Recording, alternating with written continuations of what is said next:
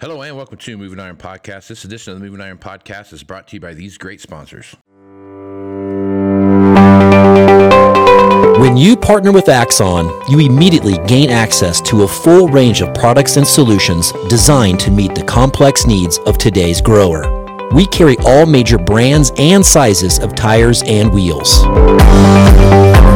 We specialize in large diameter wheels for large equipment. We have one of the largest OEM replacement wheel inventories in North America. Known for extreme flotation setups, duals, and triples, we have wheels for all makes and models of tractors, sprayers, combines, and grain carts. If we don't have the wheel in stock, we'll custom build, sandblast, and paint in-house. There isn't a more vast inventory in North America dedicated to helping dealers move more iron. With facilities on the West Coast and in the heart of the Midwest, leverage our 230,000 square feet of indoor inventory to solve any problem a grower may have.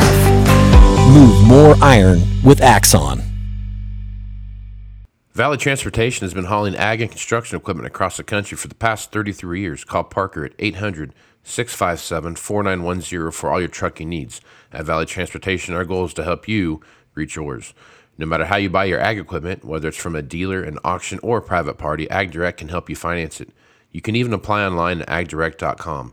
Learn more about your financing options at agdirect.com. TractorZoom has access to over $20 billion in heavy equipment sales data.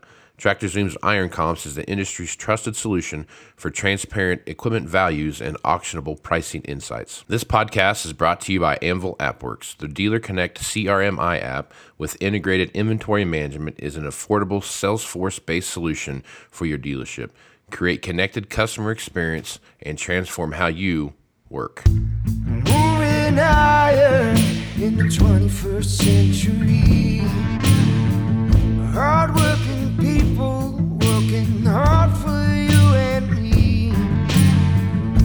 Moving iron time and time again. Through the years you'll find us here. Moving iron. Hello and welcome to Moving Iron Podcast. I've got Alan Hoskins back on here, and he is the I don't know why I struggle with this every time you come on here, Alan. You know, I even have it written down and I can't even read it right. You know? President, National Sales Director. How's it's not that hard either, Casey. It's not like it's in French or something like that. I don't know why I struggle with it every time you come on here. But Alan is with American Farm Mortgage, and I appreciate you coming on, man. How you doing, bud? I'm doing well, Casey. Thanks for having me back again. I appreciate it. I love having you on, man. The cool thing about when you come on, we have a podcast before the podcast, and one of these days we'll record. I was going to secretly start recording that way. That way we catch it all. But we had some good conversation to start with. A lot of crazy things happening right now if you look at what's going on. And I mean crazy in the fact of how the market has reacted to what the Fed did. You know, we had that Fed meeting here earlier this year. Federal Reserve comes out and says, we're going to pump the brakes. Kind of watch what happens here. We're not going to raise rates in November. We do have the December meeting coming up here. And all they said was, we're not raising rates. Mm-hmm. Didn't say anything else. Didn't say, hey, we're going to lower rates, or this is the last time we're raising rates. Never didn't say anything. Mm-hmm. You would have thought the market had some kind of secret memo somewhere that said, hey, we're going to stop raising rates. We're also going to drop rates in January, February, or March timeframe, which I wish I had that memo because I can make a lot of money right now, but I didn't get that memo. So I guess, Alan, as you're looking at what's going on right now in the world of interest rates, CPI stuff came back, a lot cooler than what they thought it was. Mm-hmm. We've seen some PPI reports that are coming out that are a lot different than what people thought. So it's working. It is working, but the Fed, they said they're getting to 2%, and they're going to get to 2% come hell or high water, I guess. So as you look at this, Alan, what are your thoughts there? And what are some of your reactions to what you see happening from the November Fed report? Well, Casey, you're absolutely right in everything you said. And I think it's worth remembering this is the same Fed that was a little bit late to the party in raising rates. Yep. And did that result in perhaps some increases that otherwise might not have been? Obviously, there is no such thing as what might have been. Right. We deal with what is. Yeah. I think that with any producer or any business person in general. I think you look at where interest rates are and you try to position yourself as best you can with the knowledge that exists today. And Casey, I'm not a gambler. Despite the fact that I farm, I'm not a gambler. I would much rather position myself to where I have some level of protection if there is an additional increase in rates, but give myself the option to have the benefit if we do see rates start to decrease. And I think that way you're managing your operation as best you can with what is always going to be an unknown. Interest rates I don't think it's ever wise to quote unquote bet the farm, if you will, on where interest rates are going to go. I think you just manage with the understanding that if rates go higher, you have some protection, but if rates go lower, you have an opportunity to pick up some value there as well. Yep. Would you, I guess, as you take a look at what's going on right now, so, we're taking a look at these kind of situations that we're in right now moving through 23. 23 looks like it's going to finish strong. We know we've got all that. There's nothing out there showing that 23 is some catastrophic failure is going to creep up on us here in the last 60 days of the year. But as you're looking out into 24, there are some concerns out there where people are looking at, this could be a year where we see some massive crops and, El Nino year and those kind of things, which could, put some strain on what's out there. See the stuff that's happening in Brazil with some wildly uncommon drought issues. And, we talked about it on here quite a bit. You were at a conference with Sean Hackett, and when he was the speaker at it, and I'm sure you heard all about the stuff in Brazil and his take on that, which, guys, if you listen to this podcast, you've heard that before.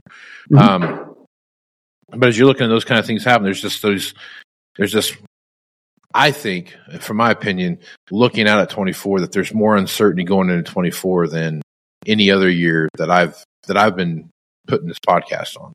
And we're talking going through 16, 17, 18, 19, those years where there was some uncertainty about what was going to, but it just feels like there are things pointing to where, hey, this could be a really great year for the United States agricultural marketplace. But there's just as many things pointing to this could be one of the more stringent years for that thing. So I guess as you look at that, Alan, what are your thoughts? Well, you talked about Sean in some of his presentations. I think, number one, he brings up a lot of things, Casey, that are very valid and certainly worth listening to. I think any time that you go into a period of larger than normal uncertainty, whatever that looks like, it makes it even more important to fine-tune numbers and look at how you manage margins, kind of like we were talking about the interest rates a moment ago. Yeah. Looking at how do I, as best as I can with the information I have and the tools that I have to work with, how do I look at managing both sides of my profit and loss statement? How do I make the input purchases and manage the expense side to minimize it as much as possible without cutting completely to the bone? I don't think that ever serves anyone well. And also looking at the tools that are going to be available to me, because we don't know what weather is going to look like. You talked about some of the issues going on down in Brazil right now with some of the weather items that are affecting them. We know that we have some historically low river levels here in the U.S. If you look at the southern part of the Mississippi, we know that at least in our area right now, we're going into this fall, or we've gotten into this fall, we're going into this winter, that it's pretty darn dry around here, and we've not had any measurable precipitation in a while. We don't know what the winter's going to look like. But I think just making sure that folks look at some profit opportunities that may present themselves, but also working with their advisors, working with their merchandisers, their grain marketing folks, to help understand how do I best take advantage of some opportunities that could arise next summer, both on old crop and new crop. Because I think anytime you start looking at locking in inputs, it makes sense to make sure that you're locking in some margin, profit margin there as well. So obviously that's going to pertain to the new crop, but there's still an awful lot of old crop out here, and that would appear that there may be some old crop out here for a good while, Casey. Yeah. No, I think you're right. I mean, there's a lot of things pointing in that direction. When you so here's when I called you. I actually called you about this one, and this was some ideas I was bouncing around in my head working with a guy. Variable rate interest. So if you look at the bond markets and guys that deal with bonds right now, they're locking in these rates they see now because they're anticipating dropping interest rates, which then would affect the return on their on their bonds and those kind of things. And if you look at it from a reverse standpoint, that means that interest rates on borrowed money is going to go the opposite direction as well. So right now you're looking at between 7.5% and 8%, depending on who you're dealing with and what you got going on. Equipment loans, short-term equipment loans. Now, I'm not talking long-term 30-year mortgage or anything like that. I'm just talking that 3 to 5 year period. If the Fed does decide, hey, we're going to start leveling off here a little bit and start maybe tapering just a little bit into 24 and 25 and cranking that back, you start looking at some of the stuff, the variable rate approach to borrowing may have some backside upside potential. If you look at it, you sign a note at 7.5%, and then 3 years from now you're paying 5.5% interest. That's a pretty good deal. As you look at those, Alan, and you're having those discussions with folks, what's your philosophy on short-term variable rate interest loans and those kind of things? Sure. I think, Casey, number one, you look at the spread. What's the spread between a variable rate versus a fixed rate? And what amount of risk, if I'm a borrower, what's my comfort level in risk? There are borrowers out there, Casey, you and I both know, that they want to know what the worst thing is that can happen. Those are the folks that are still going to be comfortable with that fixed interest rate, because if rates do tick a little bit higher, they still sleep well. If rates do trend down, candidly, a borrower with a good, strong financial statement, and more importantly, a good, strong cash flow, because ultimately that's what repays the loan. Folks with strength in both those areas will have some opportunity somewhere down the road, if they feel the need or see the value to refinance some of that fixed debt. If rates do drop, they're going to have the opportunity to do that. So that's another arrow they have in their quiver, to where they can get the comfort level they have today by going ahead and locking in that rate, but knowing that maybe a year or two down the road, if rates do drop significantly, then they can look at refinancing that debt. Now, if rates drop 0.5 point, candidly, the juice may or may not be worth the squeeze in that particular instance to redo that. Yeah. So I think as every borrower is an individual, each one of them, they have different trigger points that are important to them. And I think that's where they discuss the options with whoever it is they're working with about what happens if rates drop.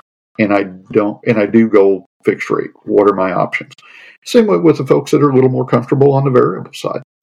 The only difference between them and the folks that like the fixed interest rates, those folks know they're going to get a benefit if the rates go down automatically, but they may pay a little premium to do that if rates did tick up a little bit more. So it goes back to the comfort level of the individual, I think, Casey, as much as anything.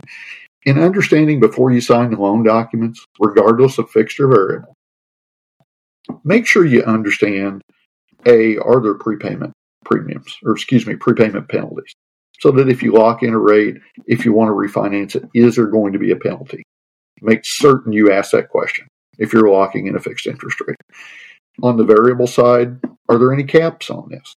How frequently does it reprice? Annual repricing is a whole lot different. If you look back over the past 12 months, if you'd had a loan that was annually repriceable, depending upon when you signed that document, you would have been cushioned against some of those rates. So understand the repricing frequency and the prepayment penalties, I think, are the two key things in today's environment where you really want to understand your document before you put your signature on it. Yeah. So that kind of brings up the next one too, is as you look what's going on with interest rates and say stuff does start to decline, mm-hmm. What are your thoughts on how leasing fits into that structure if we go back down to a quote unquote lower interest rate environment? Well, I think it depends on the tax needs, or what would benefit the person the most from a tax perspective. Because if what they need is a more of an immediate tax benefit, but also some ongoing tax benefit, that leasing may be a little better fit for them, because it's going to allow, depending upon how the lease is structured, it's going to allow them to have a pretty straight line deduction they will have a straight line deduction over the term of that lease. Whereas, you know as well as I do, when you buy, if you're using the Section 179, you're getting it today, but you're sacrificing in the future from that. Now, that's the tax side of it. The cash flow side, honestly, again, goes back to the type of lease it is. What kind of buyout is it going to have at the end? So I think it makes sense to look at both of those things, because I don't like to see people make financial decisions solely based upon tax consequences, because that can end up affecting them from a cash flow perspective a lot worse than they may have imagined. And you sure don't want to find that out after the fact. Yeah, no, that is a very good point, because sometimes I find myself doing that. If I do this, then I can do that, and so there's some short-term gain for long-term consequence, I guess, sometimes in a lot of those decisions. So yeah, absolutely. Yeah. All right. As you take a look at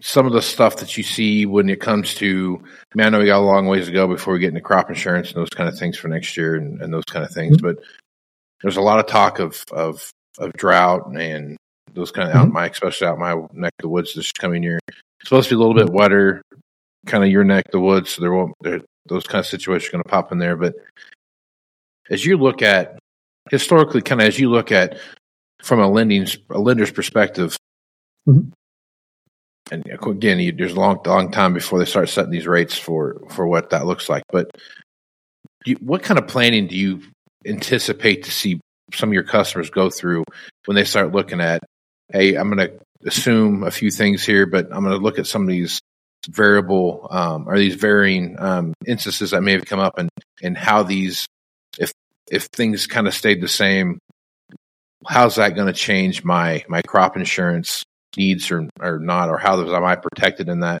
comparatively? I guess, what are your thoughts there as you look at some of that stuff long term? Well, first and foremost, Casey, you're bringing up a point that is all too infrequently thought of at this time of year. And I commend you for asking this question, because it is something that does need to be factored in, I think, even at this time of year. I would really urge people to be sitting down with their crop insurance agents right now, looking at the tools that are out there, because candidly, there's some products available today that weren't available even 2 or 3 years ago. You're absolutely right in what you said about some of the discussion you hear is about some potential drought in different areas. I think most of the folks in the Midwest remember 2012 all too well. And we certainly, while that turned out to be a pretty darn profitable year for a lot of folks, it was strictly due to crop insurance. And Casey, I know of a couple of cases in particular where some guys made some crop insurance decisions going into that year that they missed out on a 7-figure check simply because they changed what they had done historically. Now, again, I'm not advocating do what you always do. I'm not saying that at all. But what I am saying is understand what products are out there. There's some higher coverage levels available. And Casey, I know that there's still a few people out there. I think it's a lot less than it used to be, but there's still a mindset out there among a few people that crop insurance is not a good thing because I don't get my money back. I don't think they have the same thought when they buy insurance on their combine or their house. Right. The last thing they want is to get their money back. Right. When they buy insurance on their combine, their planter, their house. Yep. And Casey, I think there's a lot of people that work in town at 9-to-5 jobs that if they had the opportunity to buy a year's worth of income, no matter what happened to their job, they'd be pretty interested in that. Oh, sure. Sure. Yeah. And that's really what crop insurance is doing, because I don't know how many other people there are other than farmers that have the kind of risk that they have in things that are beyond their control. Yep. And crop insurance is that tool that helps keep them in the game sometimes, or even in cases where there are guys that have no debt and have a pretty strong financial condition. Do you really want to jeopardize one full year's income? That's something that I think producers need to bear in mind. Now, ultimately, whatever they want to do, that's up to them. You know, as a banker, I don't want to ever tell someone, and I will never tell someone what they have to do. But I just want them to think about things like that when they're making their decision. But candidly, have those discussions, start them now with their crop insurance agents so that as they get into that February, March timeframe, they've got a better handle, and we're going to know more things then than we know now about what we're going into the year looking at. So be prepared for that. No. All right. This is one thing you brought up that I think is something I never even would have considered that this would be an issue, because you figured this time of the year would be when these kind of meetings would be taking place leading up to, renewal season and, what's your tax situation look like and all those kind of things would be coming up. But being very proactive in trying to set appointments with your lenders so you can understand what their thought process is, so they can understand your thought process going into this, like we talked about, 23 into 24 is a lot of uncertainty there, and just kind of laying that out there for everyone to start. So that makes sure everyone's on the same page, that when you get to January, February, March timeframe, you're not surprised by some stuff. So I guess talk a little bit about your mindset there, Alan. Sure. Casey, I kind of view it as this time of year in particular, it's a really good opportunity for the lender to earn their place at the table. We're coming out of the crop year to where we have a good idea where inventories are going to be. We can start putting together some projections going into 24 based upon what we know now. And we also have the opportunity to hear what producers may have learned in talking to their accountants. Hopefully they've already started that process. And if there's going to be any needs for cash utilization as they go into year end for making any trades. And will that cash utilization be from additional leverage, or will it be from cash that they have on hand? I think it's a great opportunity for the farmer to get some value out of that banking relationship from the standpoint of hearing the lender's perspective about what they see the positives being in the producer's numbers, where the opportunities for improvement may lie, and give them some things to consider. Again, not the lender dictating. That's not the way it works. But the lender giving them some thoughts and ideas that perhaps they hadn't thought of, or the lender giving them some solidification of the idea they believe about where they are and how they're progressing. And I think those kind of conversations now make for even deeper conversations as you get into the renewal season for the lines of credit because you've already laid the base. Everybody kind of understands a little bit about where the numbers should be this year, what tax planning is going to occur, and makes the conversation as you go into that February, March timeframe a little more productive overall for the farmer because it's not as fresh, if you will, about where the numbers are, that there's already been the base laid so that everybody kind of has an idea of what to expect. Yep. So I just thought of this. This is a question I'm surprised I haven't asked you yet for as many times as you and I have had this been doing this podcast here. We are at that time of year, post-harvest is just around the corner. I mean, for the most part, a lot of guys are already done. They're going through that mindset of as they look at their tax situation, are we going to buy a new one? Or are we going to run ours through the winter service program and fix what needs to be fixed? When you are looking at equipment right now, and I mean, I have my philosophy on this, but as you look at it from a lender's perspective, when have you fixed it enough and you need to buy a new one? And when do you need to run it through one more winter service program before you decide to go get a new one? You know, Casey, that's a really great question. In fact, I've had this conversation with two producers within the last week. And ironically enough, it relates to combines. It's a shocker. Yeah, absolutely. Absolutely. And I think the answer is dependent upon A, what do their finances look like? Sure. B, what do their mechanical abilities look like with regard to their comfort level in making a few more repairs? C, what is the repair history on that machine, particularly if it's a combine? Right. If it's something that you've put a significant varies depending upon what operation you're looking at. But if you put a significant amount of money in that and you're comfortable with the basic machine itself and there's not a true need, or you're not picking up some technology that you don't have presently to help you better understand where some more profit opportunities may lie, then I would say you really do kind of consider, would I be better off running it another year? You know, we've seen a little bit of change, Casey, you and I have talked about this. We've seen a little bit of change in the used equipment market, particularly on combines, if you will. Yeah, a little bit.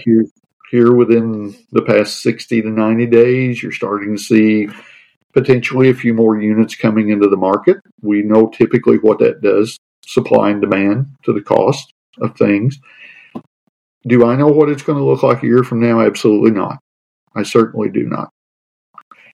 But I think that if they've got a machine that's been problematic, they know there's a significant amount of dollars that are going to need to be spent on it. They're in a pretty good cash position, and they have the opportunity to pick up a machine that will also make them a little bit of money, maybe from the technological change over what they have now. I think that's a really strong case for looking at trading.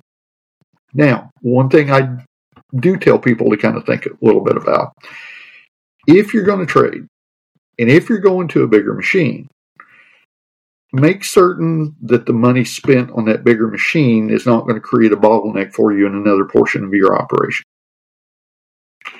If you're going from an 8-row corn head to a 12, what's that going to do to you from a grain cart perspective? What's that going to do to you from the need for another truck perspective?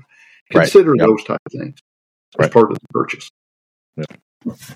Yeah, my philosophy on that is, you know, I look at it from what you've done to it and where it's at.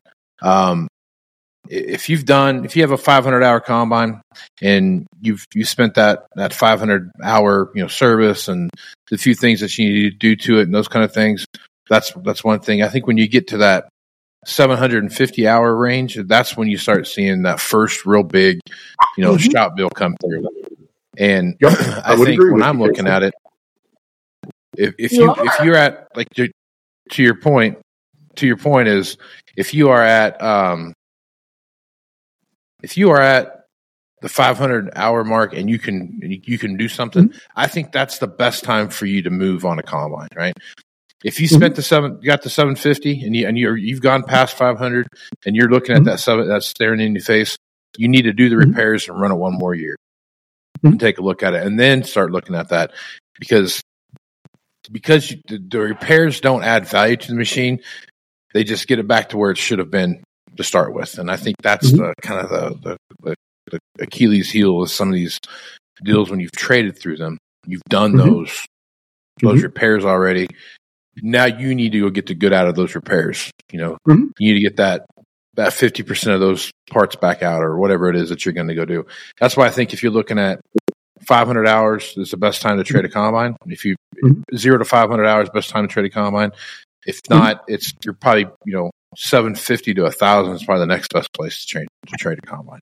And I think that just depends. But again, it goes back to your point of some of these operations. You can look at it where you buy a combine with 750 hours on it. It might be 3 seasons before you get to 1,000. You know what I mean? Those are the kind of things that you take into consideration as well. If you're 200 or 300 or 400 hours a year on a combine, more than likely, that's when you need to start looking at those hour ranges. But you also need to take in consideration what your hours of use are too. If it's 100 hours a year, that's different. It's a whole different mindset than if it's 300 or 400 hours a year. So exactly, I would agree with everything you said completely. Yeah. Maybe the sole exception, Casey, that I could see to that, if somebody's gone in and done a lot of work on a combine and they've got a neighbor that's looking for a combine like they have, maybe. Oh, yeah. But that is the exception. Yeah. Yeah. But no, other than that, I agree with you completely. Yeah. I think you're spot on. And also, too, it has crop you're harvesting, too, plays a big. If you're harvesting wheat versus edible beans, that's two completely different things, So absolutely, edible beans are like small rocks running through your machine, so you gotta pay attention to that. Your wear is significantly different than it is on wheat. You know what I mean? So, more good stuff. Well, I think that's probably a good place to stop. Any final thoughts you want to throw out there before we close things down here? Now, Casey, certainly wish everyone a happy Thanksgiving. As we're taping this, we're in the week of Thanksgiving, and wish everyone out there a happy Thanksgiving. And Casey, appreciate the opportunity to be on the show with you, and thank you for this. Thank you for this chance. Oh man, pleasure's all mine. And like I tell everybody, Thanksgiving is my favorite holiday because it's absolutely no pressure. You just have to, you have to eat too much and you have to watch football. I mean. What more could you possibly ask for in a holiday? You know what I mean? So, well said. It's a place where you can eat 4 pieces of pie and nobody cares. You know what I mean? It's totally fine. So that's good stuff. Absolutely. Well, happy Thanksgiving to you and your family, and we'll talk to you again next month, man. Thanks a lot. All right. Thanks, Casey. Appreciate it. Right on. I'm Casey Seymour with Moving Iron Podcast. Check me out on Facebook, Twitter, and Instagram at Moving Iron LLC. Go to LinkedIn at Moving Iron Podcast. I got Snapchat now. Go to Moving Iron Podcast on Snapchat. I've got TikTok. You can check me out there, Moving Iron Podcast. And you can go to the YouTube channel, which is Moving Iron Podcast. And I got them all, Alan. I don't even know how to use half of them, but I got them all. You know what I mean? So check those out there. Go to movingironllc.com for everything Moving Iron related.